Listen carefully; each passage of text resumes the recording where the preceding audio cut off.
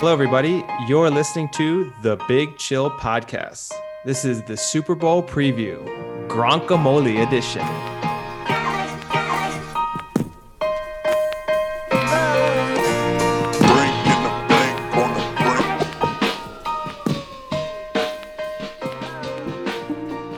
Hello, Big Chillians. Welcome to our Super Sunday preview. Because I don't know, Sam, if you know, in the US, you're not allowed to say Super Bowl Sunday.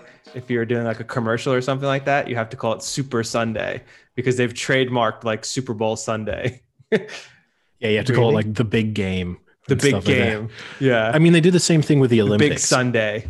If you've ever listened to like a radio show or you've seen a TV show where they like broadcast from around the Olympics, but they don't have the rights to cover the Olympics, they'll always be like, we're covering a major sporting event in London right now with multiple like in fairness, the company I work for, Roland Garros, is one of our clients. And I guess I might be about to have a breach of contract here, but you definitely said that as if you worked for Roland Garros at first. Yeah, the way you said that. No, so they're one of our clients, and we wanted to like use them for a case study or something. And they've actually signed, as part of their contract, they signed a marketing discount, so that they could, as part of that, they gave us the right to use their name, use their logo, or whatever. And I called up just to speak to one of them to be like, hey, can we interview some people for a case study? And they were like, yeah, of course, no problem. They said, but we prefer that you not use Roland Garros. They're like, okay, I'll call it the French Open. That's fine. Like most people in English speaking countries think of it as the French Open anyway. And they're like, yeah, no, not that either. Could you maybe call it like a major sporting event that takes place in Paris on an annual basis around the spring, early summer? I was like, well, that rolls off the tongue. Yeah, that'll look good on a TV ad. Yeah. So we can get into that a little later. I've got a bunch of good facts and some interesting questions about the Super Bowl. That should be pretty fun because I mean, it's a pretty boring Super Bowl to talk about. The Chiefs are going to dominate anyway, so not much to really discuss. So we can. Well, maybe not all of us are making that pick. I guess we are going into our Super Bowl picks. As a teaser, we may not all be picking the Chiefs. Now, I'm not saying I'm not picking the Chiefs, but I'm saying maybe we won't all pick the Chiefs. But before we get into that, I know that you may have your own topics. I have a question for both of you, and it may have been prompted by one of you over the course of this week or in the build-ups to this. Leaving someone on red on a text message is obviously a hotly debated topic. But do you prefer to be left on red or for the person to intentionally not read it so that it's been a long enough time that they must have seen the notification, but they clearly avoid reading it so that you don't get the red symbol? Which is your preference? I want some clarifications before I give an answer. Is this like a text message or like through a messaging app? Either one.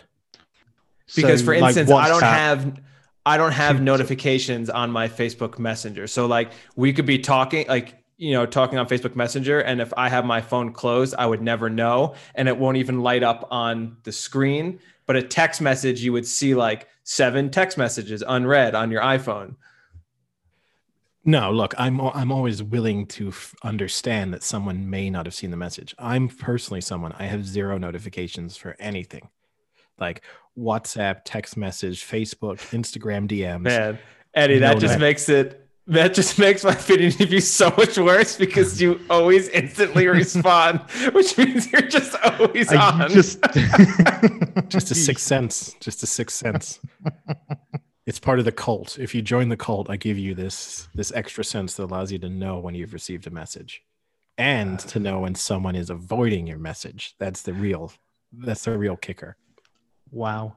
I'm pretty sure this isn't me. There's a lot of it is not. It is not you, Frank. It's me, isn't it? It's me. Of course it's you, Sam. Of course it's you.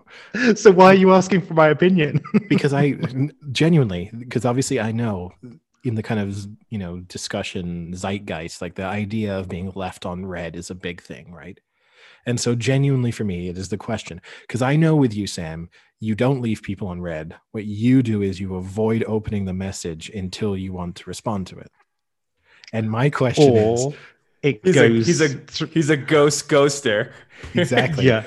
Or so my question is, which is better? Like which is, to me, there's like, I almost feel like the avoiding reading it is worse than reading it and then like being left on read. I kind of think it's worse that way around, because that's the person like saying, I don't want to speak to you right now. I'm not even going to read whatever you've sent me. It could be like, help, please send an ambulance. Yeah, it's like, not now. It's way worse because there is the off chance that maybe they legitimately didn't read it. And if it is an important message, now you're like, did they read it? Did they not read it? But at least if they showed they read it, you can think, okay, well, he's just being an asshole and doesn't want to respond to me. But at least he's seen that I'm dying right now and I need his help. Frank has come and stabbed me 45 times in my sleep, and he's choosing not to come help me. Exactly. I think I'd prefer to be left on read, because if it's not a question, then who cares if it's been read? It's just you've acknowledged it and you don't need to say anything. Who cares, kind of thing. Whereas when you're talking about, say, if you ask me to play Call of Duty or something, for example, and I don't read it, legitimately, I may have missed it because I go on my WhatsApp a lot to speak to work colleagues outside of work. So I do go on it a lot to speak to other people, missing messages. So if there's a little bit of stalkering going on and you see like an online status. No. I'm not even judging your status. Do you fancy me, Eddie? I'm just judging the fact that in a 72-hour period, it's impossible you've not checked your WhatsApp When have messages. I gone 72 hours? No. Sometimes, yes. And in particular, too, because I also know you've got an Apple Watch. That is categorically not true. Or Samsung, a smartwatch. I do not have a smartwatch. You got rid of your smartwatch. I got rid of my smartwatch. Oh, wow. Because people were suspecting. Because people were bombarding me with messages. So I turn my phone when I work upside down and it mutes it. So I don't see them. I don't get them. I don't get buzzed. And I frequently have the ability to forget messages. So instead you you ditched your, you had an Apple Watch, right? Yeah. You ditched your Apple Watch for the terrorist watch. What, the Casio? Yeah. Oh, Casio, like digital watches, famed for being the watch of choice for terrorists. Really? Why? You mean for like making bombs? Yeah. No, 100%. The watch makes bombs. Oh, no, you mean for like a timer? For like timers. Yeah. Oh, as opposed to like it's laser-like precision when they hijack a plane. I think specifically the model, which I don't think, you'd have to show me it again, but I think the specific model is the F91W, which is the terrorist watch. But I don't think that has like a fatter dial than. Is that the F91W? It's the F91W right here. It is the terrorist watch. I have the watch of the terrorist. Yeah. So what we found out now is Sam got rid of his Apple Watch because it impeded his terroristic abilities. Yeah. There's a reason I'm not replying, Eddie. I'm doing it for your safety. Okay. I'm glad that when the authorities come to arrest you, they'll be like, oh, is Edward Hewitt associated with this terror cell? They'll be like, no, he never read any of his messages. It seems like he was a nobody. Thank you. It's going to come back to Frank, though, because of the band he gave me. Yes. So they're going to be like, well, what happened around this time? They'll think they're like secret messages, the numbers on there. They'll be like, this is kind of some kind of code system. Yeah, they're going to look at the dots for the goals, and they're going to be like, this means something. Yeah, you better hope that like it's not 1 in the 9th minute, 1 in the 11th minute. Like, oh God. Wow, now that Eddie's gotten that off his chest. Yeah. Wow. No, to be clear, I didn't mean it as an attack on Sam. It genuinely interested me. I thought about it. I was like, which do I prefer? Knowing someone read it and ignored it, or just someone ignoring the message itself? To me, like, that's what I was more getting at, more than attacking Sam. I also wanted to attack Sam, but the wider discussion is also interesting. Amazing. I love you too. Now, obviously, if you are a listener and a subscriber, you know that not only is it Super Bowl Sunday this week, But just as importantly, we dropped a very nice interview with Derek Ray, the commentator for FIFA. His friends call him David. It's really funny because the reason that's in my head is it's the person I'm interviewing next. So anyway, yes, we dropped our Derek Ray interview, and for those who haven't listened yet, definitely go listen. It was a really great interview. And so we've kind of talked off air about it. The thing that amazed me the most is the instant he started talking, it felt like you were playing FIFA. Like from the moment he started, it as if you had like turned it on, and a match was about to start, and he was just giving like a little story before the match. It was amazing. Yeah, no, his commentator voice I'm quite envious of someone whose voice just sounds like that. It would be a nice thing to have. It might make me actually enjoy listening to my own voice. Yeah. Do you not like listening to your own voice? Not particularly, I will say. I mean, I guess. Oh, I hate it. I hate it. I despise it. The podcast has made me hate it a little bit less, just because I've had to do it. Like when I'm editing, I have to listen to it. So in that respect, I'm now just, I guess, more used to hearing my own voice. So this is helping from that perspective, but I still don't like it. Yeah, there's nothing worse than when you're on like a work call or something, and when it echoes sometimes, and you can kind of hear yourself very slowly after you've said it. I honestly just stop talking half the time because I can't stand listening to my own voice. No, I don't like it one bit. But here I am doing a podcast, so I guess it's not that. I guess I'm not too bothered by it. So, I mean, he had so many cool stories, but one of the ones that I thought was pretty neat was kind of how he got into broadcasting and announcing. And basically when he was younger, he would just carry around a portable recording device and like commentate as he was walking around. And it just gets me thinking about how cool it must have been to be like a kid as he's doing that, playing a soccer match, and just having someone at the end of your field kind of announcing your own match. That's got to be so neat, like, and fun. Like, oh, we've got announcers when we play our games in the park. It's like, that's got to be cool. Yeah, because he turned out to be a professional commentator, it's cool. In another universe, he's a weirdo. Yeah. So as it turned out, the intentions were good, and you get to say like, "Hey, that guy you're listening to used to just sit on a park bench and commentate on my football matches."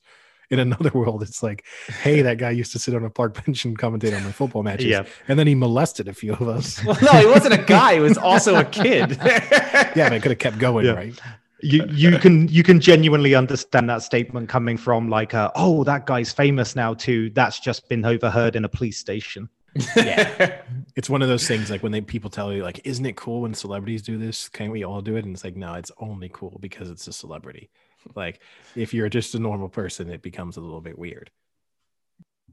Well, it reminded me a little bit of, so I played a lot of sports kind of growing up, but we played in a outdoor roller hockey league that our town had developed, like a really nice league, and they went the whole nine on it. Like we would have announcers at the game. We had like really nice scoreboards and rinks. We had stats like always calculated. It would be like in the newspaper, in like the local newspapers, they'd have like updates of all the games. So you could like cut out your clippings and stuff like that. They would have awards like MVP, Rookie of the Year for each time you moved up a division. It was like really cool. I know that what you're saying is true, but in my mind, what's made me laugh is I'm just picturing that like your parents would hastily put together this like little newspaper and like glue into the existing newspaper like an article that they've written like, once again, Frank Duca was the all-star of the like for a guy who scored 2 goals in 50 games. I found myself in the newspaper a lot. Yeah, but you never like looked up and were like in the business section and the headline was like stocks drop again. Like it's like, oh wow. But Duca's stock on the rise. They've like just pasted your face onto like a picture of Michael Jordan dunking in the newspaper. But yeah, I was gonna ask if you guys had that, because I mean, like I also played, baseball and other sports and stuff, and that we didn't have that type of part to it. I thought like this was just a special kind of program we had, where they definitely went the extra mile to make it seem like a real cool thing that you're like almost like a semi-pro kind of feeling. I never had league-wide coverage. I played in matches that sometimes got covered, like if you made it to a final or in the playoffs. Like I had that happen, or like state conferences and stuff. But I never, like on a weekly basis, a newspaper was keeping up to date with what we were doing. Yeah. I've been in a newspaper once, but it wouldn't have been like someone tracking the sport. It was just I had a milestone within a sport I was doing that was newsworthy. What was the milestone? Oh, okay. It's so I used to be a sailing instructor when I was younger, and I was the youngest qualified instructor in the southwest of England at one point, at the age of 15. So because where I'm from is like a bit of a sailing hotspot, I guess. What kind of boat? Kestrel and Cadet. They were the two that I could instruct. About 14 foot a Kestrel. So it was a 3-man. You can run it as a 2-man. You can race it as a 2-man, but then a Cadet for racing, which is like a small boat. But so you used to have this. So if we ever get together, can you teach Eddie and me, along with you, to sail in this 3-person boat? I don't need to be taught. I'm a licensed sailor. My license is long lapsed, but yes, that's kind of my qualifications as well. If I just turned up and said I'm commandeering this boat, people might raise an eyebrow. But yeah, I think once I got back in, I could probably learn the ropes again quite quickly, so to speak. Oh, pun intended. Yeah, exactly. But there used to be this unfortunate reality that you used to have a lot of holiday makers come down, and then they realized they were being trained by a 15-year-old kid. And they were like, no, I'm not having this. So there used to be a lot of fun backlash about it, but that kind of wouldn't put me off. I mean, when I was taught to sail, it was by like a 35-year-old man, but it wouldn't have put me off if it had been a 15-year-old kid, because I would have just assumed, well, this kid grew up sailing. Like he's out on the water every day, so this is he must fine. Be really good. Yeah, and it almost feel like this is like some prodigy. Yeah. I mean, as it turned out, they were right to be concerned, because look, you're not a sailor. So in the end, they're right to be concerned. 7 people died after capsizing the boat. Turns out you weren't Ben Ainsley, so they were right to be concerned. Especially when they found out that my certificates were printed on the back of like a Chinese menu, takeaway menu. Probably Frank's parents had written your certificates up for you at the same time. I believe the own hype, only to realize that my parents had done it. I was like, wow, I'm really going places. Samuel Jones sails around the world in 8 days. I like that you think my parents care enough about me to put stories in a paper, but also enough about a random person living in England named Sam who wants his sailing certifications. Yeah, it's like one of those pen pal schemes. We were actually pen pals at one point, and they were like, we're going to help him out. We're going to help a friend. It's like a pen pal fraud scheme that you sign up for. What, like a pyramid pen pal scheme? It just helps you get like foreign documents, like if you want a Nigerian driving license or something when you're like 9 years old, you just sign up into this program and they randomly assign you. Wait, do you mean a Nigerian needing that? Or for some reason, would I need that Nigerian driving license? You would want it. Why would he want it? Am I going Nigeria? You can then from that license, you could try and get another license in a less expensive fashion, right? Oh, I see. You could use it to like get a UK license. Yeah, you then try and convert it into a UK license, you're playing the long game. You're clever. Yeah. You've done and this at least before. you'd have at least a few months where you'd be able to drive, right? So as a 9-year-old, until they realize the horrible error that they've made that left numerous people dead on a motorway. You could just have Yakubu's driver's license from when he was 9. What was that quote from, what was it, David Moyes? When he was like, how old is Yakubu? And he said something like, he's an African 27 or something like that. I think he said he's a Nigerian 27, I think is what he said. For context, Frank, Yakubu was a very successful footballer in the Premier League for quite a long time, played for a number of clubs, Everton, Blackburn, a few others. Always looked a little older than he said he was. which quite a few Nigerian players have had. And David Moyes once implied that he might actually be older than he said he was. I think Yakubu sued him, I think. Like he the would have had to show pitcher, his age on the pitcher from the right? Little League World Series. Well, speaking of pensions and 401ks, how's that GameStop stock doing? I bailed. And my short position on BlackBerry worked out pretty well. So I was happy about that. So I'll leave myself out of the larger GameStop conversation. I'd really like to know, Frank, how's it going for you? How's that line? I bailed. I ditched the line hard. At what price? When did you? I ditched the line at like 180, 170, somewhere on there. Okay. I feel bad because a friend of the podcast and listener to the podcast, Austin, who we've discussed on some previous episodes. God, what did Austin do? So he is holding poor line. Austin. What did he is holding. He is in the vanguard of that line at the moment. So after we recorded on Thursday, I was then speaking to him on Friday, and we talked about it a lot. And I said I was probably going to try and get in a bit more. Austin eventually, I think late Friday afternoon, decided to jump in. So at pretty much the high, like not far off the high point, he's still there. Dear. Have you heard from him? Is he okay? I mean, the last time I heard from him, so his last few messages to me, which I read, I should add. Did they just say goodbye? He said on Wednesday, regret buying GME. So Thursday, nice knowing you all. Left that one unread. I said, oh man, you're still in? And he said, yeah, at this point, I consider it a sunk investment. So exactly. I think he's in for the long haul.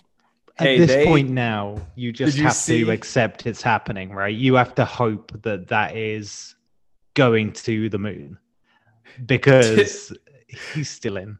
Damn. Did you see the post, Sam, on it now? That it's almost identically replicating what happened with Volkswagen, where like it went all the way back down and then boom, it shot up instantly. I mean, you look at these like trading platform forums and you go on like the GME stock and people are saying that they've got them right where they want them and things like that. I'm not sure how delusional or genius they are. I have no idea. We're going to find out pretty soon. We're going to find out soon. You know, they talk about some crazy stuff. Like apparently on the stock exchange, they got on a short restriction list. So they can't short anymore, these hedge funders. So it's going to blow up at some point. But I mean, it's like 60 at the moment, isn't it? Yeah, it's way down. I mean, they say some crazy things. They call each other retards. I will say the thing and autists. Yeah. The one I prefer that they use for each other quite a lot is soft brains. And I actually think soft brain is kind of like not a bad term to use. Like I might start calling some of my friends soft brains or like throw it into meetings. Like, should we listen to them? I'm like, I don't know. He's a little bit of a soft brain. It's a great like low-key insult that takes you a second to realize you've been severely insulted. Yes. And also one of those where you could try and spin yourself out of it. If someone called you on it and you were like, soft brain, are you insulting me? You could try and dance away and be like, it's a compliment. Like, yeah. So I lost some on GME and then I actually was down pretty bad on AMC. And decided that was going to be the one I wrote out. And it popped up, was it yesterday or this morning, like 20%.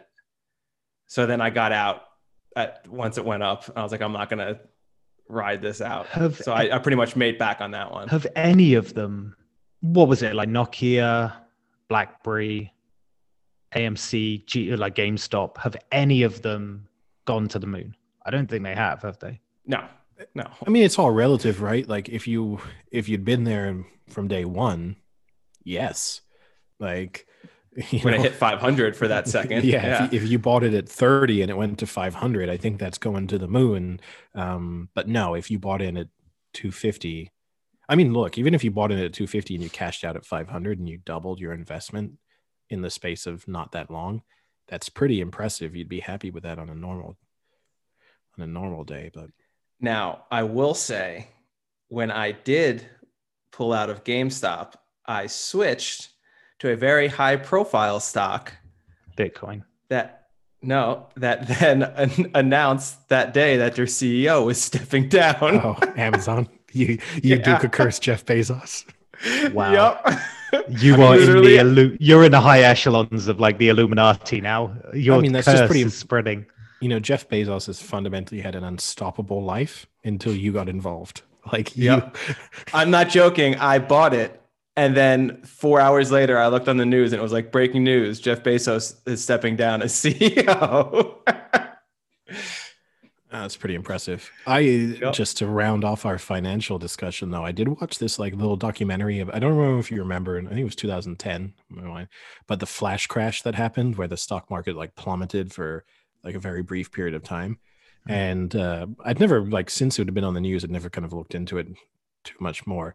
But it all had been done caused by this one individual trader in Hounslow, who was just trading out of his like parents, like his bedroom in his childhood home.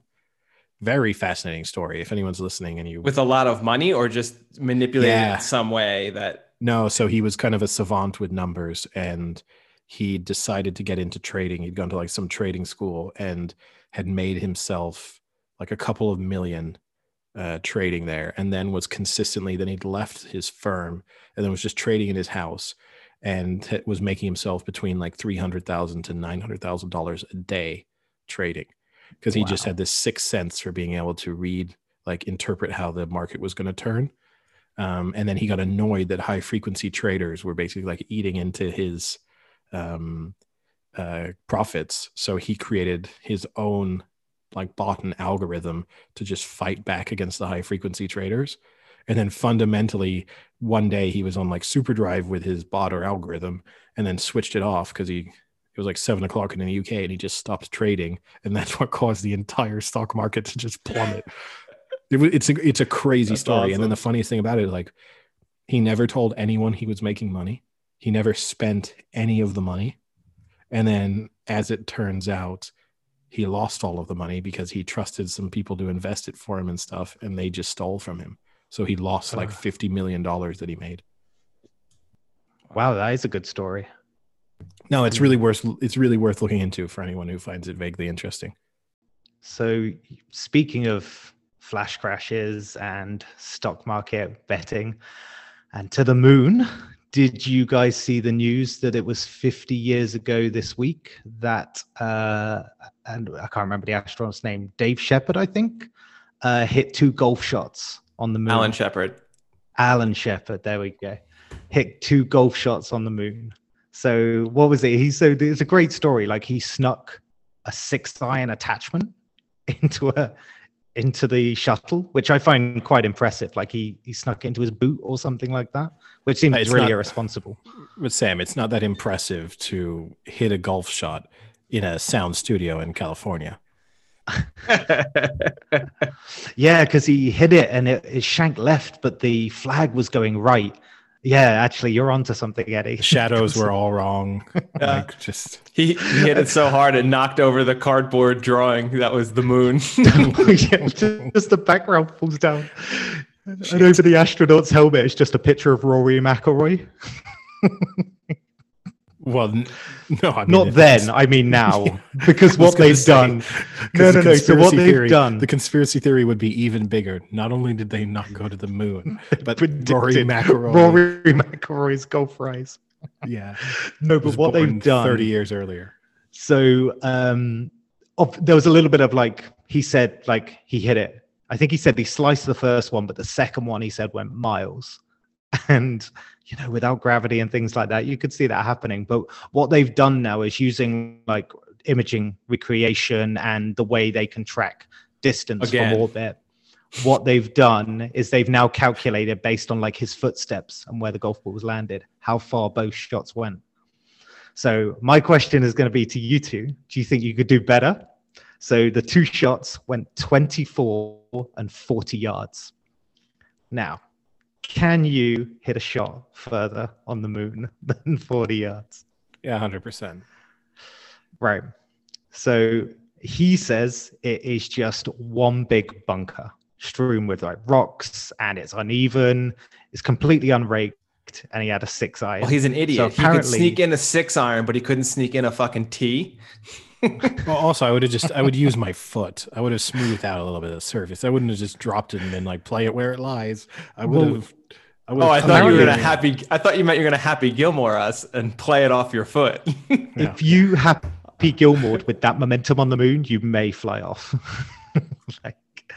But apparently, it was like really difficult to even get the club down to take the shot in the first place, because of the lack of gravity. So apparently 40 yards is nothing short of incredible, considering the suit, the gloves, everything that was happening. Apparently it's he just sounds like he's full of excuses. I thought astronauts were supposed to be tough. I also want to clear something up for our listeners.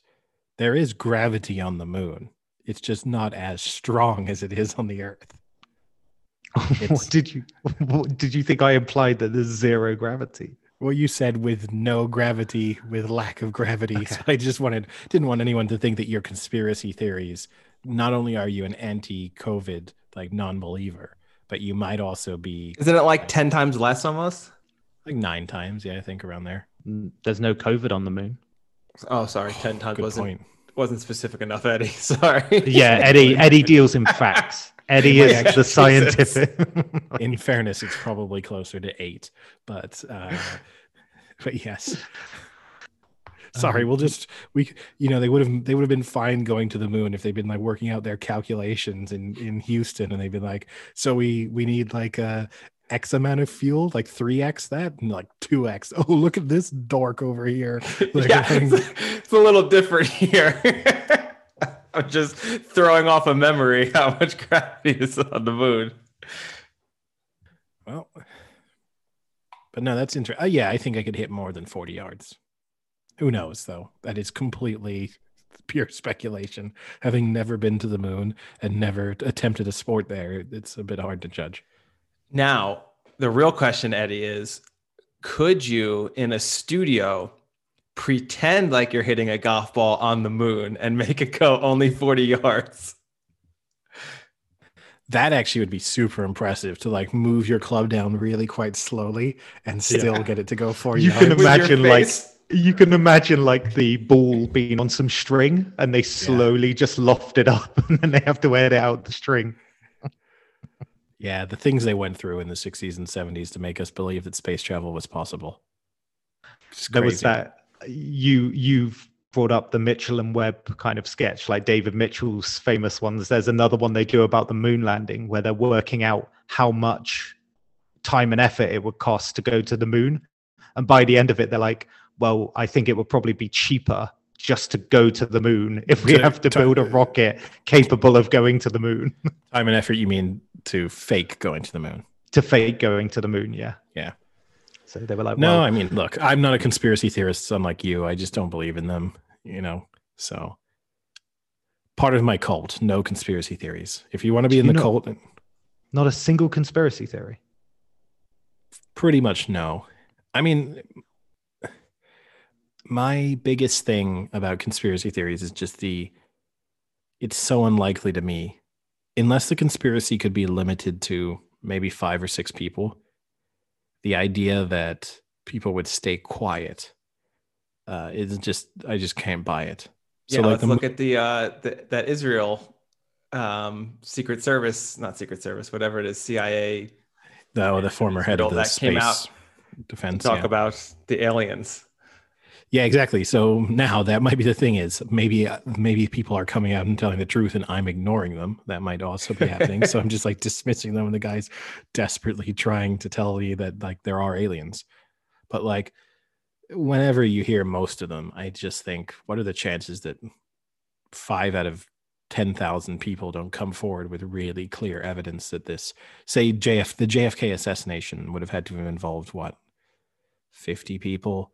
And the idea that none of those people have ever come forward to say, well, they killed them all. Come on, Eddie. Okay. Or like 9/11, the 9/11 conspiracy theories, that would have involved thousands of people. and none of them. I mean, just the idea that they were like construction workers who went in and set like detonation charges all over the World Trade Center, being like, why are we doing this? Oh, it's just. And then the idea that on the day of September 11th, they didn't think, oh crap, I think I might have been involved for this one. They didn't put two and two together. They were just following orders kind of thing. Okay. Wow, 9/11. That's a good one to go into a podcast from the moon. It's a good way to segue to the Super Bowl. In fact, my nemesis, Bill Simmons, when the Who played their Super Bowl concert halftime show a few years ago, that must be roughly 10 years ago, I now think, he said that was the greatest terrorist attack on American soil since 9/11. Bill Simmons for you. What a guy. Yeah. Yeah, he's got a few really bad takes in the locker. I admire them. One of his other really bad ones is he once went to watch a game in Memphis, and he spoke about how, I can't remember the exact wording. Anyone interested, look it up. It's incredible. I will not do it justice. But he spoke about how the crowd kind of reacted or were fearful of bad situations, and the reason because of that is because of the Martin Luther King assassination. Oh my God. And as if they're like still haunted by this. So as if like a game's going down to the wire in Memphis, and I'll be like, I hope this isn't another Martin Luther King scenario. Because if we lose this one at the buzzer, it is just the same as a civil rights leader being assassinated. What a guy. Go listen to that podcast. So speaking of someone who was speaking of moon landing, someone who was nearly alive when we first landed on the moon will be playing in this Super Bowl. It's true. He's not far off. John Madden? No, I mean, Tom Brady. He's not that far off. He wasn't born that long after we went to the moon. He's 43, right? Wait, 43. So he's born, 70? He's born 78, I guess. So 9 years after we first went to the moon. I mean, you're talking about the 50th anniversary of the golf shot on the moon. He's only 7 years younger than that. Yeah, true. It's kind of crazy when you think about it. The things, if you did one of those, like, what was the world like when Tom Brady was born versus what is the world like now, it would make you feel old, and it would make him look a lot older than 43. Yeah. Well, I mean, even the comparison between Brady and Mahomes is crazy. Yeah, 25 versus 43, yeah. I mean, being 18 years old when the other one was born. Yeah, like Brady was a full-fledged adult before Mahomes was even born. It's crazy. You know, I think Brady will probably feel 18 again when on Sunday night he lifts the Vince Lombardi trophy above his head and collects the Super Bowl MVP. It's going to be quite the night for an old-timer. He'll need some help lifting the trophy up now, though, right? Probably, yeah. The arms will be a little bit tired by the end of the game, but he'll still get there. Eddie. So is that it? That's your prediction? Yeah. Eddie hasn't taken any time hoisting his colors up the mast there. No, I mean, maybe or maybe not. I don't know. I'm not saying it is my prediction. You don't know? Are you still undecided? I know what my prediction is. I'm just saying I'm not saying for sure it's the Bucs. Well, according to Madden, the simulator predicted the Chiefs winning 37-27. The same Madden simulation predicted the game right last year with the Chiefs winning and covering the spread, I think. Yeah. What's the historical record on the Madden simulation? So Madden I think it says remarkably accurate. So take that for what you want. Wow, that's a good stat. Hold on. I'm getting it. It predicted the winner in 9 of the past 12 Super Bowls. I wonder if all 9 have been the favorites. Yeah. If you see my point, and the 3 were when it actually went against the grain kind of thing. I'd be curious to know the split between underdog. Yeah. Like if you told me it predicted the Giants to beat the Patriots, I'd be like, oh, wow, this thing might work. But yeah, if it's fundamentally like this team's a 7-point favorite and Madden has also predicted it will win, it's like, oh, crazy. Yeah. But also, does it take the roster now? Or does it take the start of the year roster? You've asked this like 2 weeks No, but in a I row, mean like Sam. injuries. I mean like injuries and things like I that. didn't know CTE was contagious. This is crazy. No, but like there's injuries on either team. Would they be I need eliminated to, as well? we're marketing our podcast, and a lot of times we're trying to push it to like people interested in sports or people. We're missing a trick here. I got to like start pumping this. When we spoke to Derek Ray, he talked about being a hospital radio host. We need to start pumping our podcast into like hospitals and old people's homes so that they'll be like reassured because they get to hear everything like 6 or 7 times. It's going to be incredible. Like right when they think of the same question, we'll be there to be like, Tom Brady, he plays for the Buccaneers, right? Tom Brady, he plays for the Buccaneers. Oh, thank you. Finally, a podcast that's my speed. Well, just repetitive. Okay. Yeah. Actually, I take this back. That article was from 2015 that said 9 out of the last 12. In the last 5 years, it's only predicted, I think, 2 out of the last 5 correct. So okay, I have the predictions and the scores. So last year it picked the Chiefs to win. The year before that, it picked the Rams over the Patriots. But what scores? So Chiefs 35, Niners 31, and the score was 31-20. It wasn't even a game last year. It was pathetic.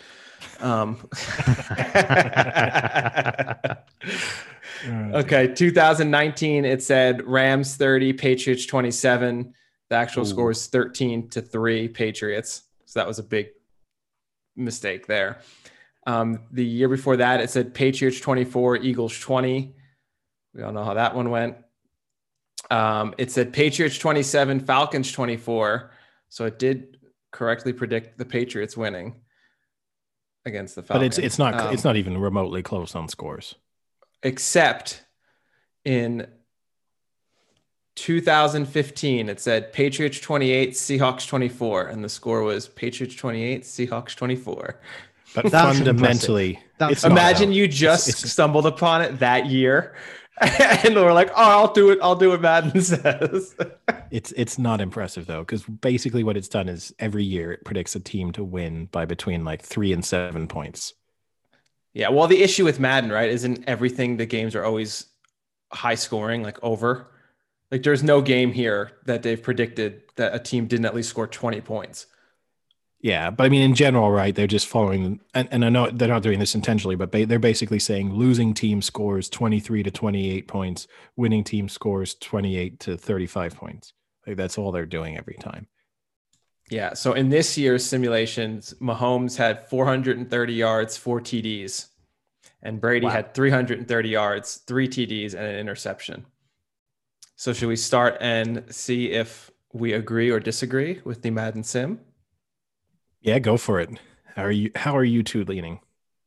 You want to go first? Or, you know what? Aren't I in the lead? Can I go last? It's done you now. You can go last. I mean, we know how you're going, Frank. But yeah, yeah. So Sam, you're going Chiefs. Yeah, I'm leaning Chiefs. I'm going for the Buccaneers. As the writing was on the wall. Are you kidding? Not. Somebody's childish. Yeah. And I'm sure that's going to be a super pleasant noise for our listeners' ears. He'll probably accuse me of burping again. Well, we're actually just going to take your first answer. So, yeah, you actually. So you're going Chiefs. So it's on record. Okay. And spread wise, you're taking them the official Big Show podcast spread is 3.5. 3.5. So, what's your move on the spread? I'm still taking it. I mean, obviously, I could be really tricky here, right? I could take the Bucks to win, but then I could take the Chiefs minus 3.5 as my spread pick. What be really tactical in the yeah, like the reverse threading the needle, where I know the only way I can lose is if the needle is thread. What are the standings again? We are all tied against the spread for the playoffs, and you are 1 ahead of me in money line for the playoffs and 2 ahead of Sam. So Sam is out of it money line, but any one of us could win against the spread. Oh, it's tough. I'll go Chiefs. So then I guess you two need to make some kind of score prediction so that if the Chiefs do cover the spread, there is a winner decided. But I'll make one, but it's not relevant. All right, I'll write down my score now. I almost wrote the score with the Bucks covering the spread. Oh God.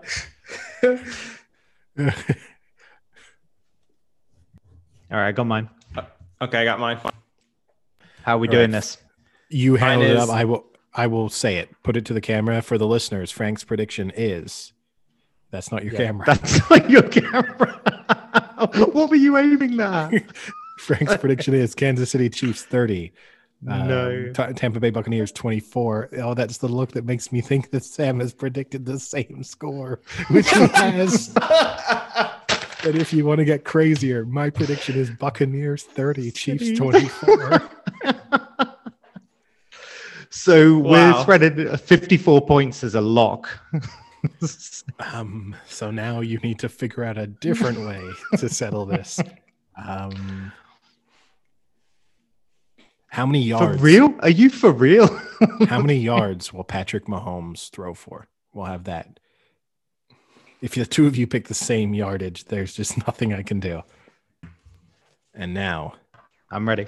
Frank has predicted 385 yards. We have a division. Sam has predicted 310, so a fairly big gap. And I mean, I guess it's technically possible for him to split the difference, but that would be epic. But yeah, so Frank is very optimistic. I'm interested to see that you think he'll throw for 385 yards, but that they will score only 30 points. He threw for 462 when they played last time, and they only scored 27. How many picks did he throw? None. 0? Possible, I guess. I think there's going to be a few more like sacks in this, a little bit more defensive jarring from the Bucks. So I was going to go a little bit lower than. So seeing as I'm the one who went the other way, should I give my reasoning as to why I think the Buccaneers will win this Super Bowl? Yeah, so, tell us why you're going to be incorrect. Pray tell. Fundamentally, I'm going to have this one come down to a battle of pressure. And that is the Buccaneers recorded 48 sacks this season. That was fourth in the NFL. They also pressured the quarterback on 28% of plays, which was third in the NFL. Now, when you combine that with the fact that the Chiefs will be missing both of their starting tackles, and so their offensive line is going to be new and not used to playing against each other, I am expecting that they will be able to get pressure on a regular basis. Now, Patrick Mahomes is very good against pressure. That has to be said. But I think the fact that he won't have his regular left and right tackle means that pressure will just get to him a little bit quicker and a little bit more frequently than he's used to. And that's going to be a real issue for the Chiefs on the offensive side of things. On the defensive side of things, I think it's the fact that the Chiefs will not be able to get any pressure on Brady that is going to be the game changer for the Bucs offense. So Brady ranked as the 5th best quarterback when not under pressure in the NFL over the course of this season. And the Chiefs had the 22nd best pass rush in the NFL. So a below average pass rush. And to me, that just means this is a nice matchup for the Buccaneers and their offense. And also, right, because the idea that you would have is if Brady's going to be under pressure, that he can just kind of dink and dunk his way down the field. But actually, their offense isn't built that way. It's kind of run or relatively deep pass, like medium to deep pass on almost anything. So I think this bad Chiefs secondary is a perfect matchup for them. And then when you throw in just a good Buccaneers secondary, which is looking like everyone should be healthy, I think they'll be able to slow the Chiefs down enough. And also the possibility of a decent amount of rain, which the forecast at the moment is like a pretty strong forecast for thunderstorms, decent chance of rain. I think that suits the Buccaneers a little bit more in the style of play that they have. And for the Chiefs, with the just kind of more gimmicky, more complicated pass plays, it's going to be a little bit more difficult for them to get that going. Question. Do you think it matters that Tampa are at home? Like actually at home, not just the home team? I guess it will only matter in the sense that the Chiefs have only been able to go, they're going the day before. So I guess only from the standpoint that the Buccaneers will be acclimatized and settled in. And I guess they'll be familiar with everything in their build up right to the day of the game. They will be able to prepare as if it was a normal game. So I guess that's helpful.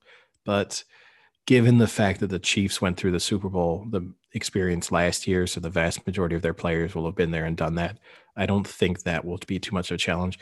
Equally, even on the Buccaneers side, right? They've got a number of players who've played in previous Super Bowls. So I think there's a lot of experience there. I think the rain is an interesting factor because there's only actually really been severe rain in the Super Bowl once. And that was the Bears Colts Super Bowl, which was actually, that was 2005 season, I think. That's the 2007. Yeah. That's the only time that there's been, that was when Prince performed that halftime show, which is kind of iconic, where he sang Purple Rain and the rain's pouring down. That's the only time there's been sort of a severe downpour during the course of the Super Bowl. So that would be an interesting one to throw into the mix. So should we give our reasons then why we think the Chiefs are going to win? Yeah, I mean, I don't think the listeners really need to hear them because listeners just account for the fact that everything you're about to hear is wrong. But by all means, continue. Says a frightened man. So the first thing I think is, yes, the Bucs have a decent pressure scheme. When they played them in a regular season, they put 7 hits on Mahomes, which is a decent amount in a game.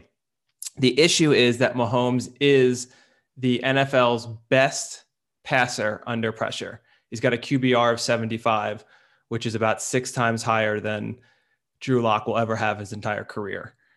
Outside the pocket, his QBR is 92. That's why are you going after perfect. Drew Lock? Why are you I don't know. I just can't miss the opportunity to go after he's Drew nowhere Lock. near this. He's nowhere near this game, and you just went straight for him. So, yeah, you need to get pressure on him, but at the same time, that could just make him that much better. And I also want to say that as much as I love Mahomes, I don't think it's just him that makes that stat look so good. I think a lot of it is when he has to improvise, his receivers, and especially Kelsey, are phenomenal at knowing that's going to happen and finding an open space and giving him a wide open target to hit. I mean, he does have crazy throws, but there's times where Kelsey kind of just runs his own route, finds a spot, and Mahomes hits him. Can I just to interrupt quickly? I do agree with you there. And that is my concern, is that even if they are getting pressure, he'll be able to escape it. The one thing I will say is, even if he is getting outside of the pocket, one thing you do need from your line is to know where your quarterback is. So having familiarity with like, oh, this is the kind of pressure Mahomes is getting right now. He's going to go right, or he's going to go left, or he's going to step up. And you can build that kind of relationship over time. My concern would be that missing both tackles, there are going to be situations where he tries to escape and he tries to do what he normally does, and they kind of aren't in sync. And so the pressure is allowed to get to him in situations where previously it wouldn't have. No, you're right. I agree. That is a concern for sure, especially the Fisher's replacement, because I feel like the other tackle he's been in for at least a little longer, right? So, but losing Fisher, who is, a top tackle, that's going to be a little tough. And obviously, I'm sure they're not able to prepare as much with all the COVID restrictions. So that could definitely be an issue. So the other thing I believe that you think is kind of a worry is the Chiefs defense. And I do agree, regular season, their defense was shit. Against the Bills, it looked much better. And they got a ton of pressure on Josh Allen. 10 hits, 4 sacks. That was a pretty good effort by their D-line, being able to get to Allen and cause some chaos. And if they can do that to Allen, who's a quarterback that can genuinely scramble out of the pocket, if they can do that to Brady, that could be a disaster. If they can get 10 hits on Brady, this game won't even be close. So I think that, to me, is kind of the make or break, is what is the Chiefs defense going to do? Are they going to be the lackadaisical defense of the regular season that will just let up points, or they the come to play, let's pressure the hell out of Brady and get to him defense that you kind of see in the playoffs. I mean, even in last year's playoffs, their D line got a good amount of pressure, even though in the regular season they weren't as successful at it. So I think that could be the make or break there, is because we know Brady has trouble when he gets under pressure. That's the Giants love to point to that as the reason why they've beaten Brady twice in the Super Bowl is, they're getting to Brady. He's not very mobile, especially now at 43. So to me, that's going to be where it's either going to be a close game or the Bucs have that shot to win. I'm betting on the Chiefs defense coming to play again. So those are kind of my two biggest reasons. And it's both the defensive line, on both sides. For me, they're both here on pretty good merit, right? No one's going to deny that both these teams probably deserve to be here at the moment. I think the Bucs have a really good pass rush. They can score quickly as well, and they're pretty explosive when it comes to it. And the Chiefs are just the Chiefs. Like, they have this incredible ability to annoy punters by never covering spreads, but simultaneously just knowing how to win games. For context, just so for our non-British listeners, by punters you mean bettors, and not actually like NFL punters who are tremendously frustrated by the fact that the Chiefs don't cover spreads. Yes, language differences aside. Gamblers, punters, bettors, the Chiefs frustrate. And look, usually it's close with the Chiefs. Sometimes it's a bit ugly with the Chiefs, but they just have this ability to win and kind of erase issues in their game as they win as well. Like, look at the Super Bowl last season, right? For 3.5 quarters, they weren't really in it. They were completely outplayed by the 49ers. Then they just turn up for that little bit, erase what happened beforehand, and win the game. And I just feel like they do that. And when it comes to the Super Bowl, they're two really good teams. And a lot of this is just on the feeling going into the game. And I just look at it and I just think, right, the Chiefs, they're going to pass a lot. The Bucs are probably going to get to Mahomes a fair bit. And when it comes down to it, who would I want? And I just think, when it comes to like Mahomes, Hill, Kelsey, there isn't a three that I would want more right now than those three in that team playing well as well, because that's what the Chiefs are doing at the moment. And for that reason, I'm just going more on gut here when it comes to the Super Bowl. And I just think the Chiefs did it last year. They'll know what to do and they'll do it again. Now, I will say one of the things that would be great would be to see, as much as I don't want a close game, because obviously I want my prediction to be right, it would be fun to see a close game where one or maybe even both have to come back at the very end to win. To be able to see Brady maybe down 2, puts a drive together to score to go up, and then Mahomes gets the ball with like 30 seconds left and does the same thing to win it. I think it would be neat to see basically one of the greatest of all time at comebacks versus one of the up and coming, could be the potential next greatest quarterback of all time, to kind of both have their chance to win the game at the end and see who actually does it. That would be really neat. I agree with you. Yeah. Now, one question that popped up into my mind, right? Because over the course of the build up to this Super Bowl, people have been talking about how incredible it is that Tom Brady has made 10 Super Bowls. Undoubtedly it is. Then people said it's one of those stats that will never be broken. Like, what do you think the odds are that, and I don't have them, I'm just speculating, the odds are that Mahomes makes 10 Super Bowls over the course of his career? I mean, this is number 2 and he's 25 years old. He is the youngest quarterback in history to have started 2 Super Bowls. I mean, assuming obviously everything goes to plan and he starts on Sunday. But so he's going to play till what? 2. He's going to play till he's 40. You'd guess. So he's got 15 more years and he would need 8 more Super Bowl appearances. One every other time, right? And if he played to Brady's time, it's one every 2. Yeah. And he's already got 3 AFC championships, right? So he's already got 3 AFC championships, 2 Super Bowls in 3 years. Made it to 3 AFC championships. Yeah. Yeah.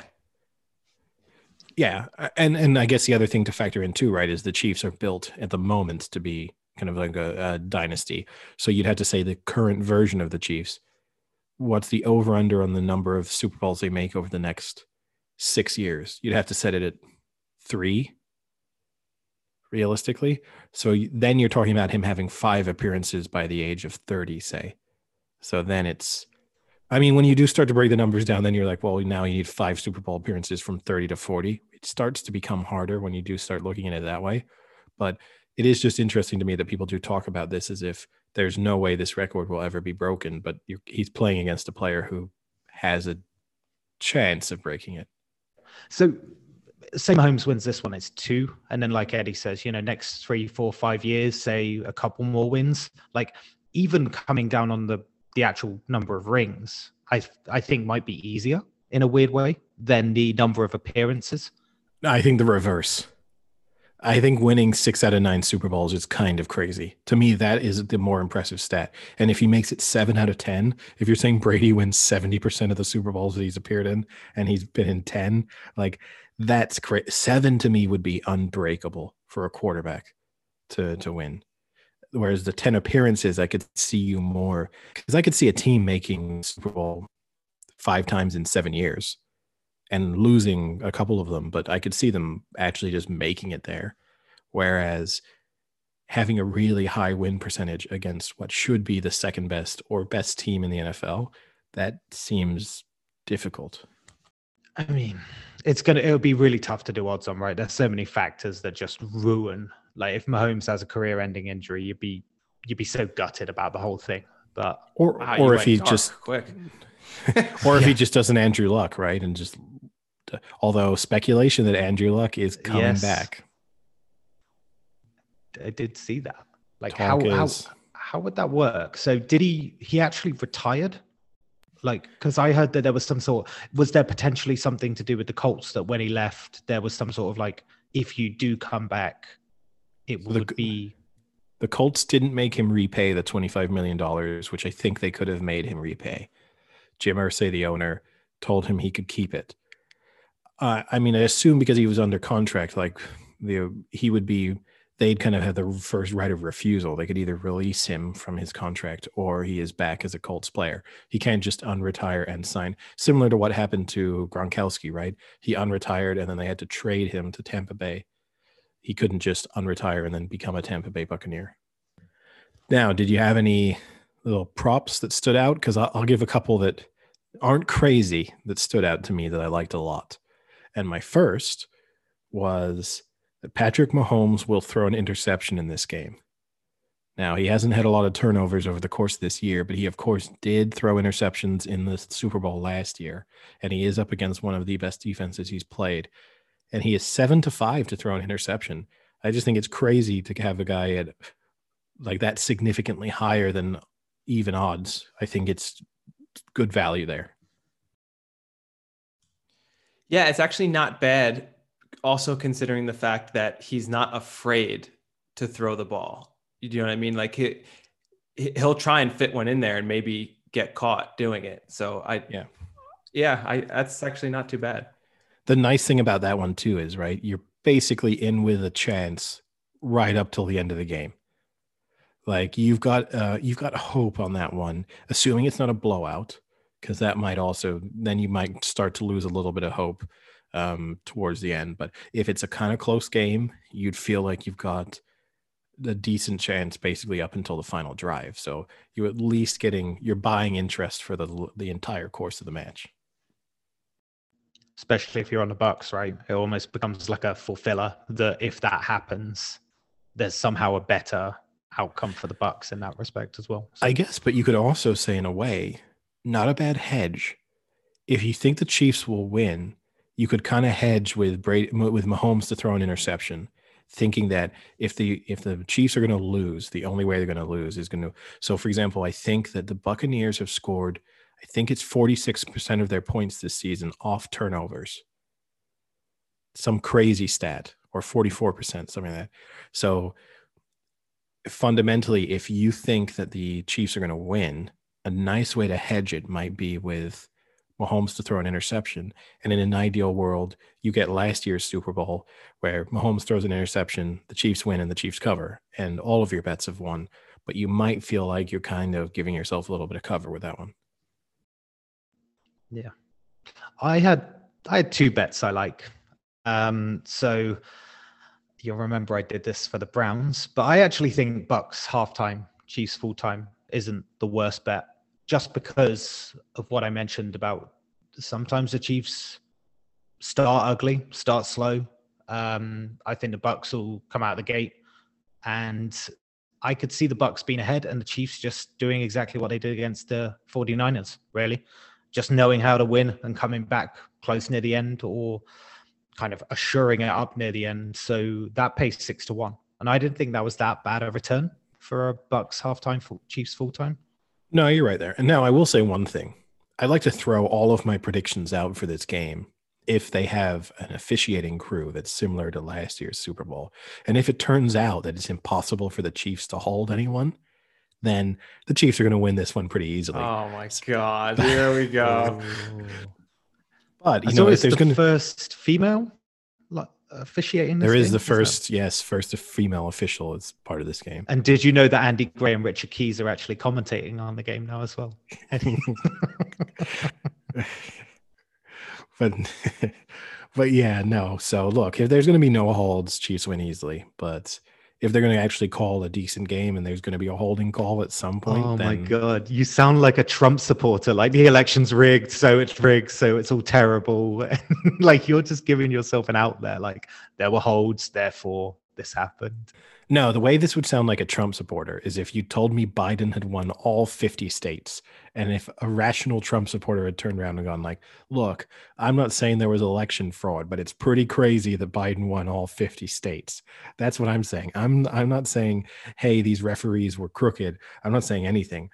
What I'm really saying is there's not a single hold call over the course of the entire game against the Chiefs. That's kind of crazy. Well, Eddie, then you'll like this bet. Who will be the first team penalized for holding? Oh, it's the Buccaneers. It's a gimme. The Bucks are minus 110. Sorry, I have the American odds, and Chiefs are minus 130. So the Bucks are favored to hold first. It's like 10-11, 8-11, then fractional. Yeah. So one I liked was over under on players to have a pass attempt, and over 2.5 players is 6-5. Which that has won a lot in a lot of Super Bowls in recent history, right? So just someone has to throw besides, well, actually 2 things. Either someone else on the field besides Brady or Mahomes, or one of them gets hurt and a backup comes in. Yeah. Yeah, and that has won, right? Like the Philly special, you would have won that. That actually would have won twice in that game too, right? Because Edelman threw to Brady in that same game. Yep. So actually 4 players attempted to pass in that game. But there have been a number of Super Bowls where there have been trick plays and stuff run. So yeah, that's an interesting one. Yeah, I think for being over even on a bet to just have anyone else throw a pass is pretty good. Especially because I feel like the Chiefs like to pull out some trick plays, and they might do something like that. Like even Kelsey has been known to throw the ball. Speaking of Kelsey, actually, that's another bet that I like. So Kelsey anytime. I think he's I bet you like that, Sam. How much would you pay for that, Sam? Don't give us the odds. We know the odds are slim to none, but like how much? Tell me how much you're putting on it. I'm not rising to it. It's not happening. I'll just keep talking and pretend you two just don't exist on this podcast. I would have loved it. I would have loved it if like you'd snuck onto his dating show. So he just had like a series of dates with women, and now Samuel Jones. Oh, I picked him anytime. I'm just going officially on record here. I will take Kelsey anytime. I didn't say it that suggestively. Maybe I should have. Maybe that's the odds. So yeah, Kelsey anytime touchdown scorer, and the Chiefs to win by 1-6. Now sounds a bit strange considering I picked 30-24, which is by 6, but it's right bang in where the spread is, and I think it will be that close. and it's 6-1. What's Kelsey's odds? What to score anytime? Yeah. I don't know actually the anytime, but I'm imagining it's probably around 8 to 11, maybe. Probably less, probably like 1 to 2. Give me a second and I will tell you. Travis Kelce to score anytime is 8 to 13. So yeah, I'm pretty sure when you looks for his whole season, I think he's only had about 6 games where he hasn't. So there was another really interesting bet as well. Like Kelce 2 or over was 3 to 1, I think, which I thought was a pretty high stat considering he scored 2 last out against the Bills. So I thought that was a pretty impressive bet as well. Now here's one I would like your opinion on. Mahomes anytime scorer is, I think, 3 to 1. Did I see that right? Not even. A little less than 3 to 1. But my question is, do you think if they get like the 2-yard line, given what had happened to him, that they're going to call a play for him to take it in? Probably not. Yeah, so I think it's not as good of a bet as it normally would be, just because I think they're going to be a little cautious. That's because it's 9 to 1 to be first time scorer, which hit last year. Didn't we say that he was going to be cautious against the Bills though? And it kind of wasn't. He didn't run at all. They didn't call one run play. He had one. He still scuttled about 58 yards. Yeah, he had in one. That game. But were any like called runs though? I think one of them was. One of them, it was definitely like an RPO. Well, they use the RPO a lot as well, which obviously helps with the Mahomes choice, I guess, in that respect. So I don't think it's a bad bet. I think it's a pretty good price, actually. I like Tom Brady anytime touchdown score at 4 to 1. That's a fun one, because with Brady, if they're inside like the 2, that he's giving himself 1 because he wants to do the pumped up like yelling. He wants to smash his helmet against a few of his teammates, and then he wants to just be walking off screaming and like looking angrily towards the Chiefs. So for sure he wants it. And asking the official for a high five. Yeah. So that's a fun one. And hey, you can get Tom Brady first touchdown score 28 to 1. Get Tom Brady anytime, first time, 28 to 1. Sam's hoping it's Tom Brady's first time anytime with him. Yeah, I'm looking at different kind of odds. Give him 500 to 1. You can just smother yourself in avocado ice cream. It sounds gross. Just the whole thing. The whole concept sounds disgusting. So what do you think is the total touchdowns?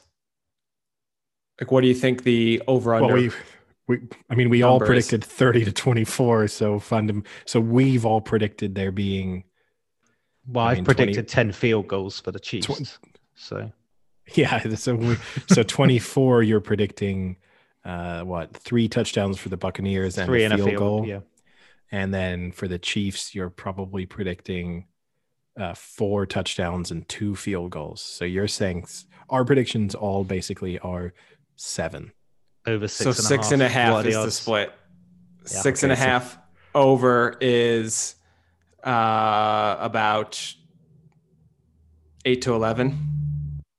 Oof.